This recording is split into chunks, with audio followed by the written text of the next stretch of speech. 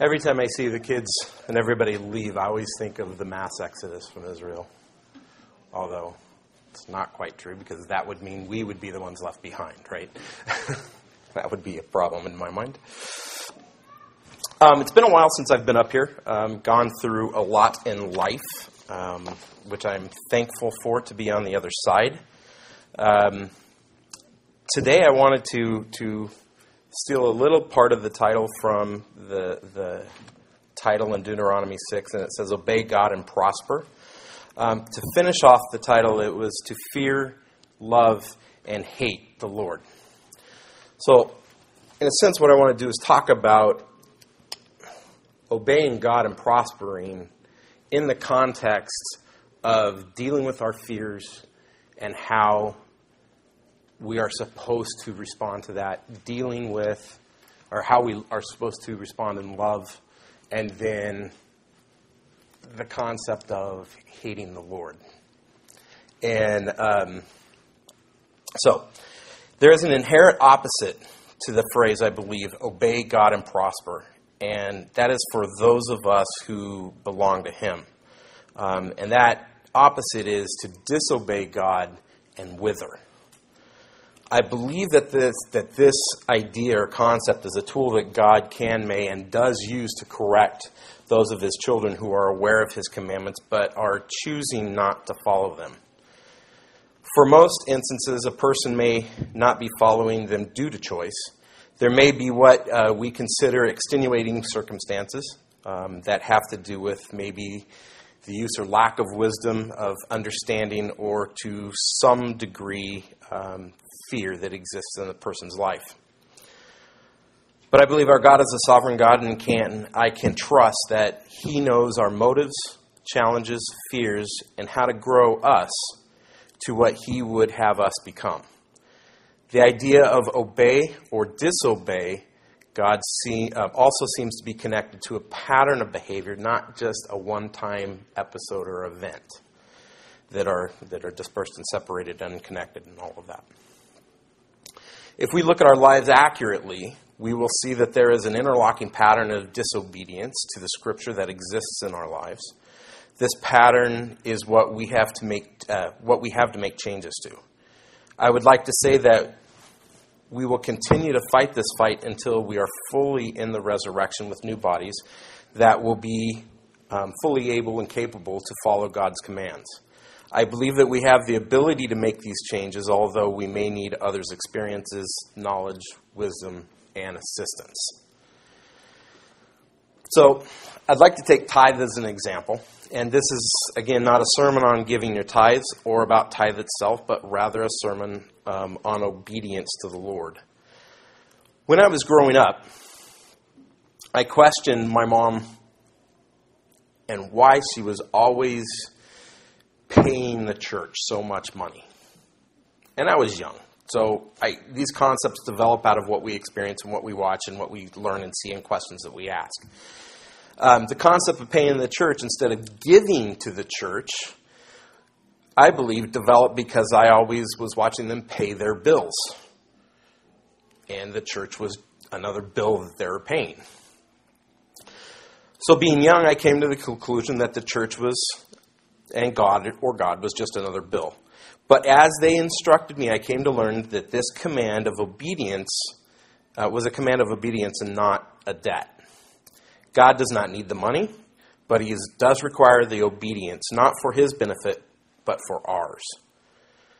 One of the many things that we learn in this process is trust. We learn that we can take God at His word when He says that He will do something, and He does. So as I grew older, I began to have a job and take over my expenses. These conversations about setting aside the tithe command continued. My mom told me this story. My father and her stopped paying their tithe not long after they first were married. She said that they felt that they could just not afford to pay it. They were afraid, and that they did not have enough money to make all the bills and stuff they needed to make. She said that she found out that as she went on over a few month period of time, that the bills and costs would come from areas that they had not planned out. They'd just pop up. And stuff that wasn't common for them. And what she came to find out is, as she took a little closer look, that those extra costs tended to be what the tithe that they should have been paying already was, plus maybe a little extra. Somewhere around 20%. In noticing this, she began to believe that God wanted her to be obedient in paying her tithe. I could always remember her saying, He's going to take it anyway to make us obedient. Which was interesting. Those things still reminisce through my head all the time. So she said she began paying the tithe again, no matter what. It was paid first always. If she did not have enough money for other expenses, the tithe was paid. She saw something amazing after this.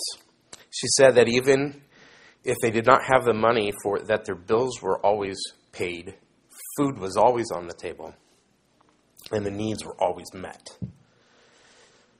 She never knew where it was coming from, but that God always provided. This is still her testimony to this day. She continues to be obedient in paying her tithe, and God has always continued to provide for her.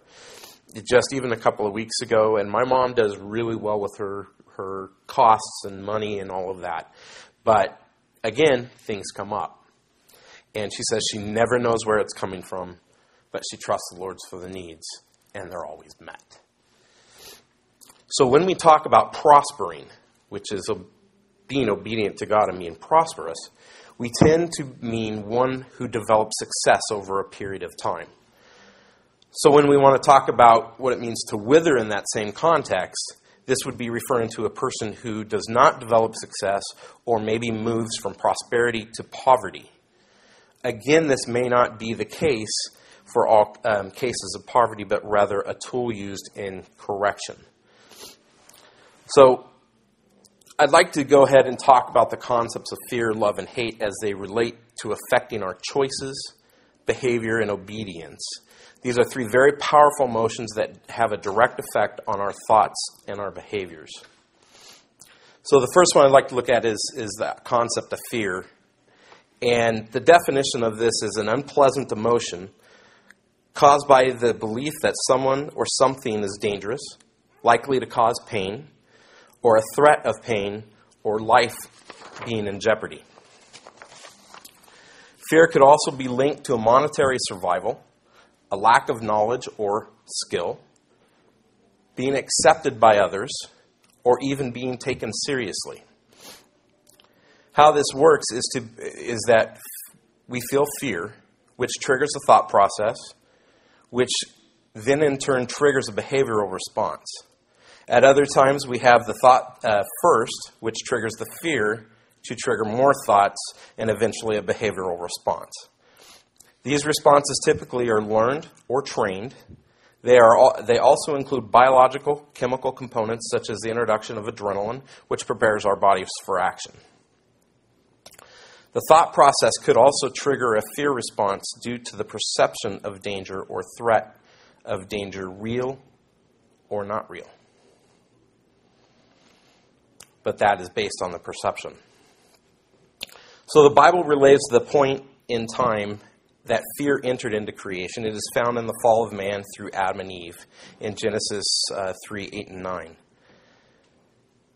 God is calling out to Adam and Eve in the garden after they had eaten of the fruit that they were instructed not to do. Their response is that they hid from God, which is not possible, but we try to conceive of those things.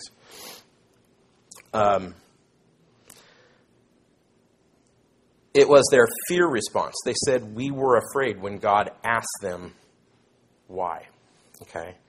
This is a fear of impending judgment or receiving consequence, which means that there is a higher authority. Many of the kids I work with at work have had many negative or perceived negative experiences prior to arriving at our school. These experiences could be related to home environment, school environment, social environment, or a combination of them all during the learning process prior to arriving to our site. They have learned that responding in certain manners can get them out of the perceived danger, at least temporarily. So they may scream, become physically violent to themselves or others. They may cry or withdraw into themselves, remaining quiet, or they may run away. But why do they resort to these behaviors? Because they have learned in the past that they work. The Bible discusses the concept of fear and all of its significant meanings for us to learn how to respond. Deuteronomy 6, 1 through 3 says this. Now is the commandment, the statutes and the judgments which the Lord your God has commanded me to teach you, that you might do them in the land where you are going over to possess it, that you and your son and your grandson might fear the Lord your God, to keep his commandments and all of his statutes and his commandments which I commanded you all the days of your life, that your days may be prolonged. O Israel, you should listen and be careful to do it, that it may be well with you and that you may multiply greatly, just as the Lord God of your fathers has promised you, in a land flowing with milk and honey. We read that we are to fear the Lord, and that fear will cause us to keep his commandments, so that our lives may be prolonged and that we are blessed.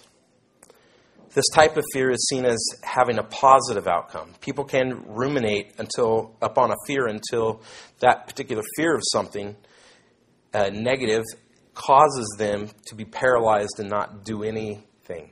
And there is huge list of fears that we deal with in the behavioral science where people have ruminated on these things and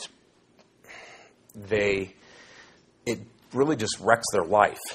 I remember, I don't know why I was watching this, but I was watching one of those day TV shows or what have you, and this woman, they were trying to deal with her fear of cats. She's sitting there talking to the host, and then all of a sudden there's a cat further away than the other side of the auditorium is that somebody's just sitting over there holding. She turns around, sees it, and screams and runs off. Okay? When we talk about having a fear with a positive outcome, this example of fear is not what we're talking about. I would suggest that there are two primary categories of fear. One is a healthy fear, and the other is an unhealthy fear. A healthy fear keeps us safe and seeking after the right things in life, and an unhealthy fear binds us into the circumstances of life, and which then we may choose against God's commands. So let's go back into the tithe story. The reason my parents stopped paying their tithe was related to an unhealthy fear of circumstances. The reason they paid their tithe was related to this fearing God and following his commandments idea. In Genesis 12, 10 through 20, we find the story of Abram and Sarai and their journey to Egypt during a famine in the land. And Abram tells Sarai to tell the people and the Pharaoh that she is his sister, for fear that they will kill him on account of her, due to her being so beautiful. Abraham did not lie because Sarai is his half sister, but he did not tell the complete truth either. So my question to you is it a healthy response or an unhealthy response of fear? Yes, no, which? Unhealthy, absolutely. Why? Yes. There was not a trust in God that was going on there. So part of our job is to learn from our mistakes, but fear, if we embrace the unhealthy fear, can lead us to repeat our behaviors. Meaning God's Abraham's consequences from the trip, that trip to Egypt, and his deceit, I believe still affect us today. Egypt was where the handmaiden Hagar joined Abram's household and as Sarai's handmaiden. Ishmael from Hagar and Abraham, and the Arabic culture, along with the continued fight over who was given God's promised Ishmael or Isaac of the promised and holy land. Okay, that fight still continues today. I wonder, when I look further in the scriptures, in Genesis 20, we find that it seems like Abraham did not learn the lesson dealing with the fear in this whole thing, because he absolutely repeats the same thing, the same scenario with King Abimelech. He again told Sarah to tell the king and all the people that she was his sister, so that they would not kill him. So obviously somewhere in his life, and we tend, again, this is learned things. So we tend to have learned this in somewhere, and he may have experienced this happening either in his life prior to coming into the Holy Land or somewhere in that process, where he is seeing a man that has a beautiful wife, and they kill him to take the wife. Makes sense.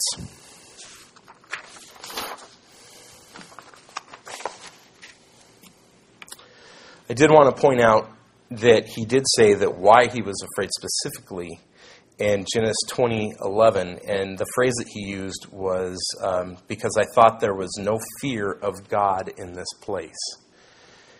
This concept of the fear that he is talking about suggests that there is something more powerful, God, who holds humans accountable for their behaviors, someone who holds the power of life and death, which the knowledge of this concept affects behavior.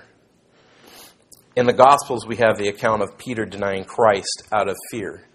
And in the conversation prior to that, it's, Peter's talking to Jesus, and he goes, I will never deny you.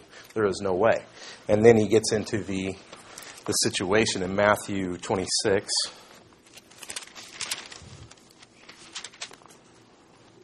Starting at 69. Now Peter was sitting outside the courtyard, and the servant girl came to him and said, You too were with Jesus the Galilean. But he denied it before them all, saying, I do not know what you were talking about. When he had gone out to the gateway, another servant girl saw him and said to those who were there, The man was with Jesus of Nazareth. And again he denied it with an oath. I do not know the man. A little later, the bystanders came up and said to Peter, Surely you too, one of them, for even the way you talk gives you away.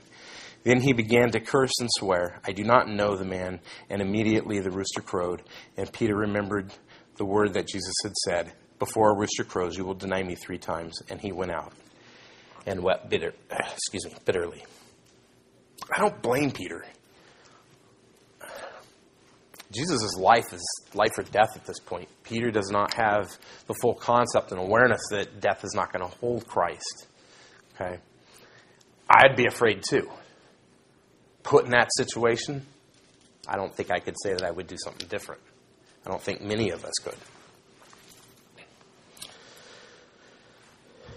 So, how do we address this issue in our lives, this issue of dealing with fear?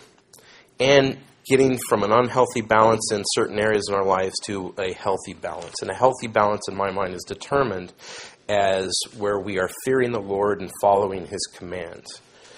We must first identify that fear does exist in different areas in our lives. And it's going to be different for each of us. Then we have to begin to share this fear with a trusted person who maybe has wisdom or knowledge of dealing in those areas. And then begin to train new responses that are in line with God's commands. If we just take the response away, that response will eventually keep coming back. But if we continue to train, I'm going to do this one. Do it through our thought process. Do it through our behavior. Do it through our conversations. Do it through our readings. That we train those new behaviors, then eventually we will place what was an unhealthy fear into a healthy fear of God and following His commands. This is not always easily done, I can guarantee that, because we are a people of pattern, and changing those patterns takes effort. I do believe that trust is directly connected to the concept of fear. The more trust is built in a situation to be handled or in a self-skill, the fear decreases to a healthier level. In the case of fearing God, the more we begin to follow as He has commanded us, the more we see his response to our trust builds in who he is and our importance to him that shows his concern and care for us and according to his word. This establishes a healthy fear. So the more we do, as he has said, the more he is not correcting but rewarding, and trust is built and it continues and it reestablishes itself. This is but a few accounts of the discussion of fear in the biblical text. It could take several sermons to go through all of them. But I would challenge you to do your own study in this topic through the biblical text. I wanted to move to love. And we read in Deuteronomy 7:9.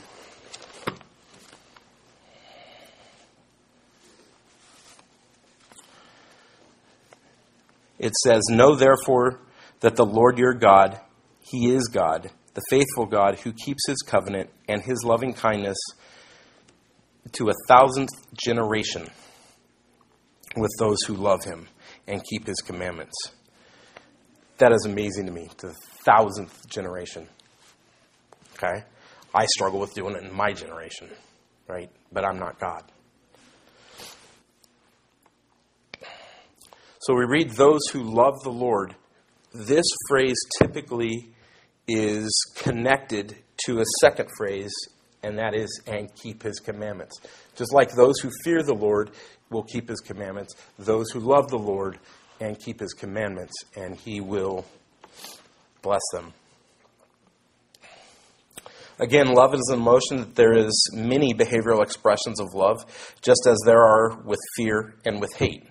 Probably the best guide to the love expression is found in the New Testament in Mark. So, well, the first part is in Mark 12. You guys are all familiar with these, but I wanted to read this. Verses 28 through 34. One of the scribes came and heard them arguing, and recognizing that he answered them well, asked him, meaning Jesus, "What commandment is the foremost of all?" And Jesus answered, "The foremost is, Hear, O Israel, the Lord our God, the Lord is one. And you shall love the Lord your God with all your heart, and with all your soul, and with all your mind, and with all your strength. The second is this, you shall love your neighbor as yourself. There is no greater commandments than these."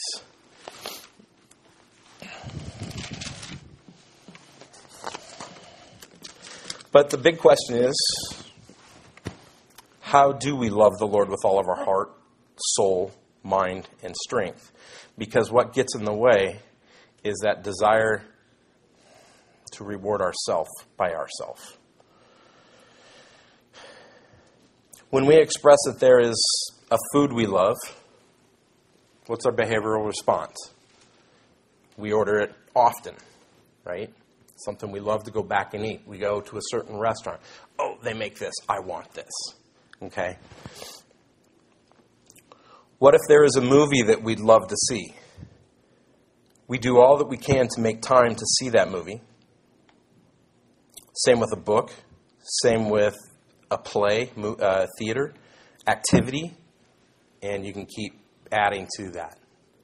What if there is a person that we love? Okay, what do we do then? We seek all we can do to spend time with him, to communicate with him, to communicate our care, our concern, communicate their importance and their value to us. We put that person above all others. To learn all we can about them, unless you are more on the narcissistic side, then it's I spend time so that you can learn about me. Okay. This drive does not stop. It keeps going throughout our entire life. We might be anxious at first, right?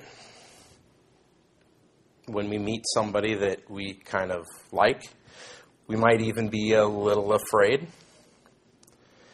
But what is our response when we find out that that same person who we have interest in has interest in us? Maybe even loves us. Does our behavioral responses change? Does our thought process change? I would suggest so. I would consider then maybe using the words elation, wonder, excitement, an increased behavioral response through increased talking and time spent and moving toward maybe marriage or becoming one with each other, above all others that exist, even above ourselves and our needs, because with that person our needs will be met as well. We are commanded also to love our neighbor as ourselves, not always easily done. I just don't like the same things that they do. Don't get along. I don't like the language they do. I don't like all the drinking they do. I don't like the way they treat me. I don't like how they really are about themselves. There's no room for all of that. And my personal favorite, I'm an introvert and people drain me, so just leave me alone. Okay. Let me go to the John passage. This is the second portion of our guide to how we love. It's John 13.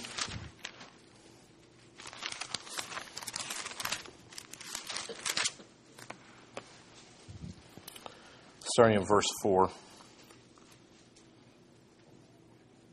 Wait a minute. Thank you. I wrote it down wrong. Okay. A new commandment I give to you, that you love one another, even as I have loved you. You also love one another. By this all men will know that you are my disciples if you have love for one another.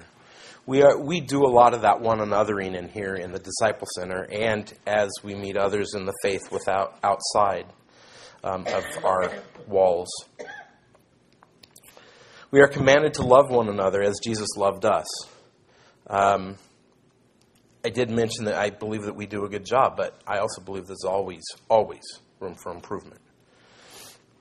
So what I'd like to do is I want to read the love chapter of what's been referred to as the love chapter in Corinthians, but I would like you to do the following. As I read the passage, I want you to think first of a person that you are in relationship with. I don't care who it is. I don't care what the level of relationship it is. Just somebody that you're in a relationship with. And I want you, as I read these words, to think through that relationship and see if the words and the behavior in the relationship match. And the thought process match. So everybody close their eyes and get a person into their head real quick.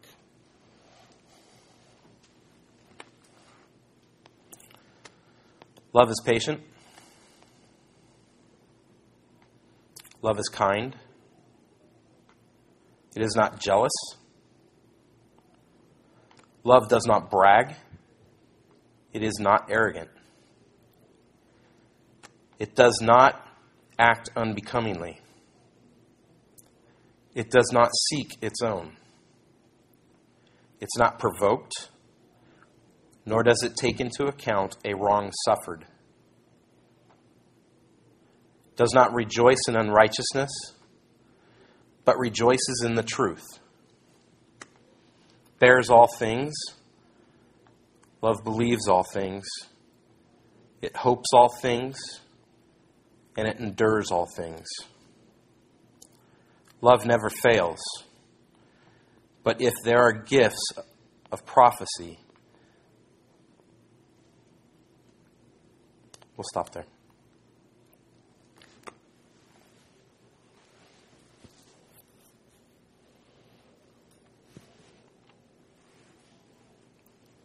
How did it match up?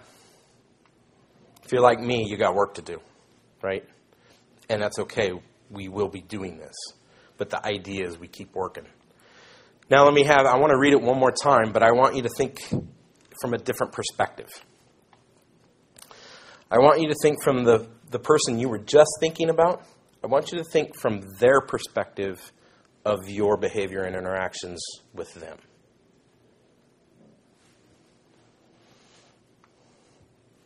So go ahead and close your eyes again and now try to think from their perspective.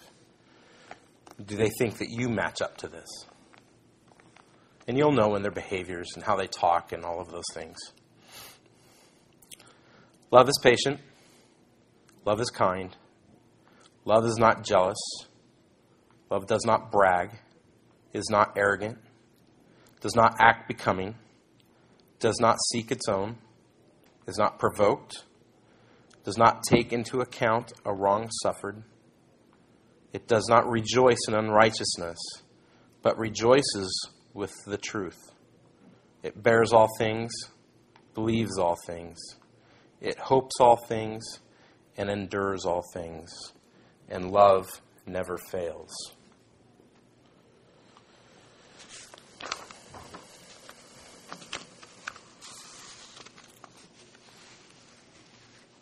You may have your answer in what needs to be worked on in your life. Will all the individuals in your life, or do this with all the individuals in your life? Start with the most closest circles and then begin to expand out. What I think you'll find out is that as you begin to make the changes with the patterns and the people that are closest to you, and then that next circle, that the patterns and how you interact with others begins to change automatically. Because the pattern is set and it's starting to move and the pattern is changing so that now you begin to reflect what that chapter talks about in our interactions with people. The answer to the question, how do we love the Lord with all of our hearts, minds, soul, and strength? To spend more time in finding out what pleases Him. In building trust in Him. That means struggling through the Scriptures. In learning who He is. In following His commands, because that is what pleases Him. And to work to make the Corinthians 13 passage become real in all of our relationships. That, I believe, is what loving the Lord means. Finally, we have the greatest example of love we can follow. It is the example of the obedience by Jesus to the Father, even unto death. This love shown by the Father and Jesus for our benefit in this life and the next. He loves us. How will we respond to Him? In 1 Samuel 17, 1 through 52, we find the story of David and Goliath. And this is a story about a boy who was raised to fear the Lord and follow His commands. A boy who loved the Lord. He had a healthy fear of God and built trust in the Lord, knowing who He is and the level of importance that David had with God. Not because of what David did, but because of what God did. Like each of us was in God's sight. He represented his belief and trusting in his God and did what was right and was blessed by God, even though all others were fearful and would refuse to act. They were afraid of Goliath. David trusted God. Because all of those times in the field as a shepherd and fighting all the enemies and all of that, God was with him. The third emotional and behavioral position is the one that I have a healthy fear of being found in. Okay, I say that gently. And that is the idea of hating the Lord. And I'll express what that means in a second. Back in Deuteronomy 7, verses 10 and 11, we read this. So I'm going to start back through 9, and so the contrast is there. Know therefore that the Lord your God, He is God, the faithful God who keeps His covenant and His loving kindness to 1,000th generation with those who love Him and keep His commandments. But repays those who hate Him to their faces to destroy them. He will not delay with him who hates Him. He will repay him to his face. Therefore you shall keep the commandment and the statutes and the judgments which I am commanding you today to do them all. Never thought about, before I started reading that, of the concept of hating God. I was not raised to even think about that concept. So we read the phrase, who hates him. This is directed toward Israel, which is the example of those who are God's chosen people. This means this could include us as believers. There are really only two that can judge each of us, and how much this third position really applies. The two are each one of us, as best as possible, and then God. There is a stern warning about what God will do to those of his people who hate him.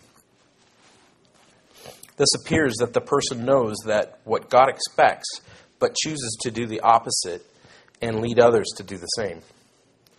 This does not appear to be the person who is really trying, but struggles with changing or establishing the behavioral patterns of loving the Lord.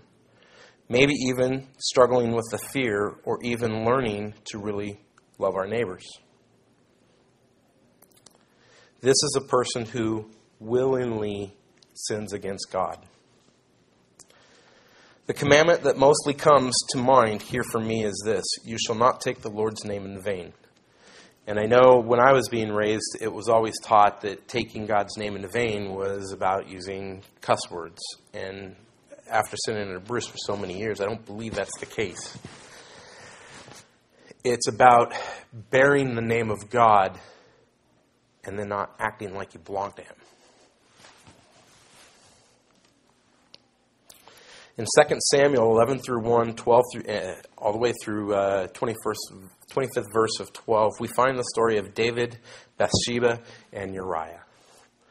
Usually it is only referred to as David and Bathsheba, but Uriah plays an important role in the story. I am using this story to give an example to hating the Lord as a believer. So David was walking on the rooftop of his palace while his armies were going out to war. He sees a woman bathing. She's beautiful. He must be able to see all of her, and his mind struggles with the lust of the body. But it is good to be king, right? What's that phrase? I don't know what the movie that's coming in. It's good to be king, right? Thank you. Maybe it's good to be king. Maybe not in this context.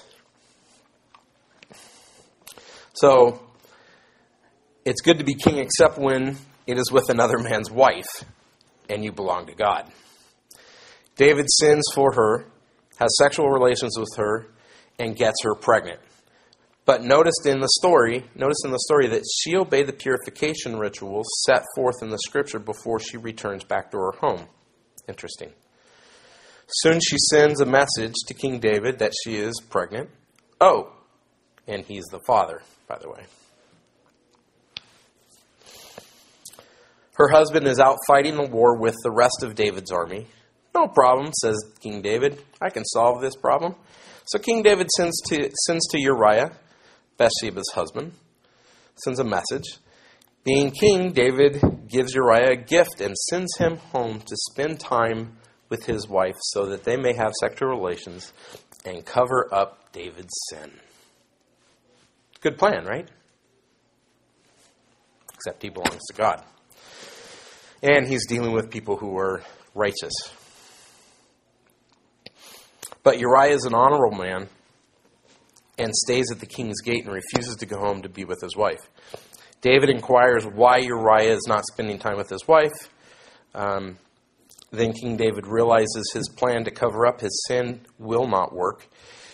He then sends Uriah back to the battle, to the front, with a message for the generals to put Uriah on the forefront of the battle and withdraw the troops so that Uriah will be killed. When Bathsheba hears of her husband's death, again, she mourns for the appropriate amount of time. And then King David brings her into the palace, making Bathsheba his wife. King David being the hero, so to speak, right? That's the way it looks. David went from loving and fearing the Lord to hating the Lord. He violated the following commandments: loving the Lord with all of his heart, taking God's name vainly. Being king, he's going to be held to a higher standard. Committing adultery, committing murder, and coveting his neighbor's wife. There are harsh consequences for David, which affect others, including Bathsheba and their son. But David does ultimately repent after the prophet Nathan comes to him and explains to David what David has done. In that act, when David was being self-serving, he was doing an act of hating the Lord. In Matthew 26, we move to the New Testament, where we get the story of Judas betraying Jesus to the chief priest for 30 pieces of silver. This is another example of hating the Lord. Judas was focused on the wrong things. He was the group's accountant. No offense, Steve. When he realizes he has done what he has done, really what he's guilty of, he goes out and hangs himself. This is a permanent end. There is no ability for correction here. Any of us could get to where we function in the hate of the Lord. God forbid that would happen. But it can. All three of these concepts, fear, love, and hate, have behavioral outcomes, which can affect our thoughts as well as our thoughts affecting our behavior. If we are to fear the Lord, we are to take him seriously at what he says to do and what he says he will do. We are also to teach others the same and raise our children to fear in the same way. Scripture says, "Do not fear him who can harm the body and give pain to the body," which I can handle anything but pain, which is kind of funny. "But rather fear the one who can kill the soul." Our goal must be establishing healthy fear instead of living in unhealthy fear where it comes up in our life. If we love the Lord, we seek him first to know his commands. We are to live out the 1 Corinthians chapter 13 as a guide to expressing our love for others and those also in the faith. We are to teach our children and grandchildren and model this example to others God puts on our path. If we are practicing hating the Lord, then look for God's correction. Hopefully, not God's wrath. If we love the Lord and do our commandments, his commandments, we will prosper. If we fear the Lord and do his commandments, we will prosper. If we live in unhealthy fear of God and correct, God will correct, and maybe by using the idea of disobeying and withering, so that ultimately we will prosper. Let's pray.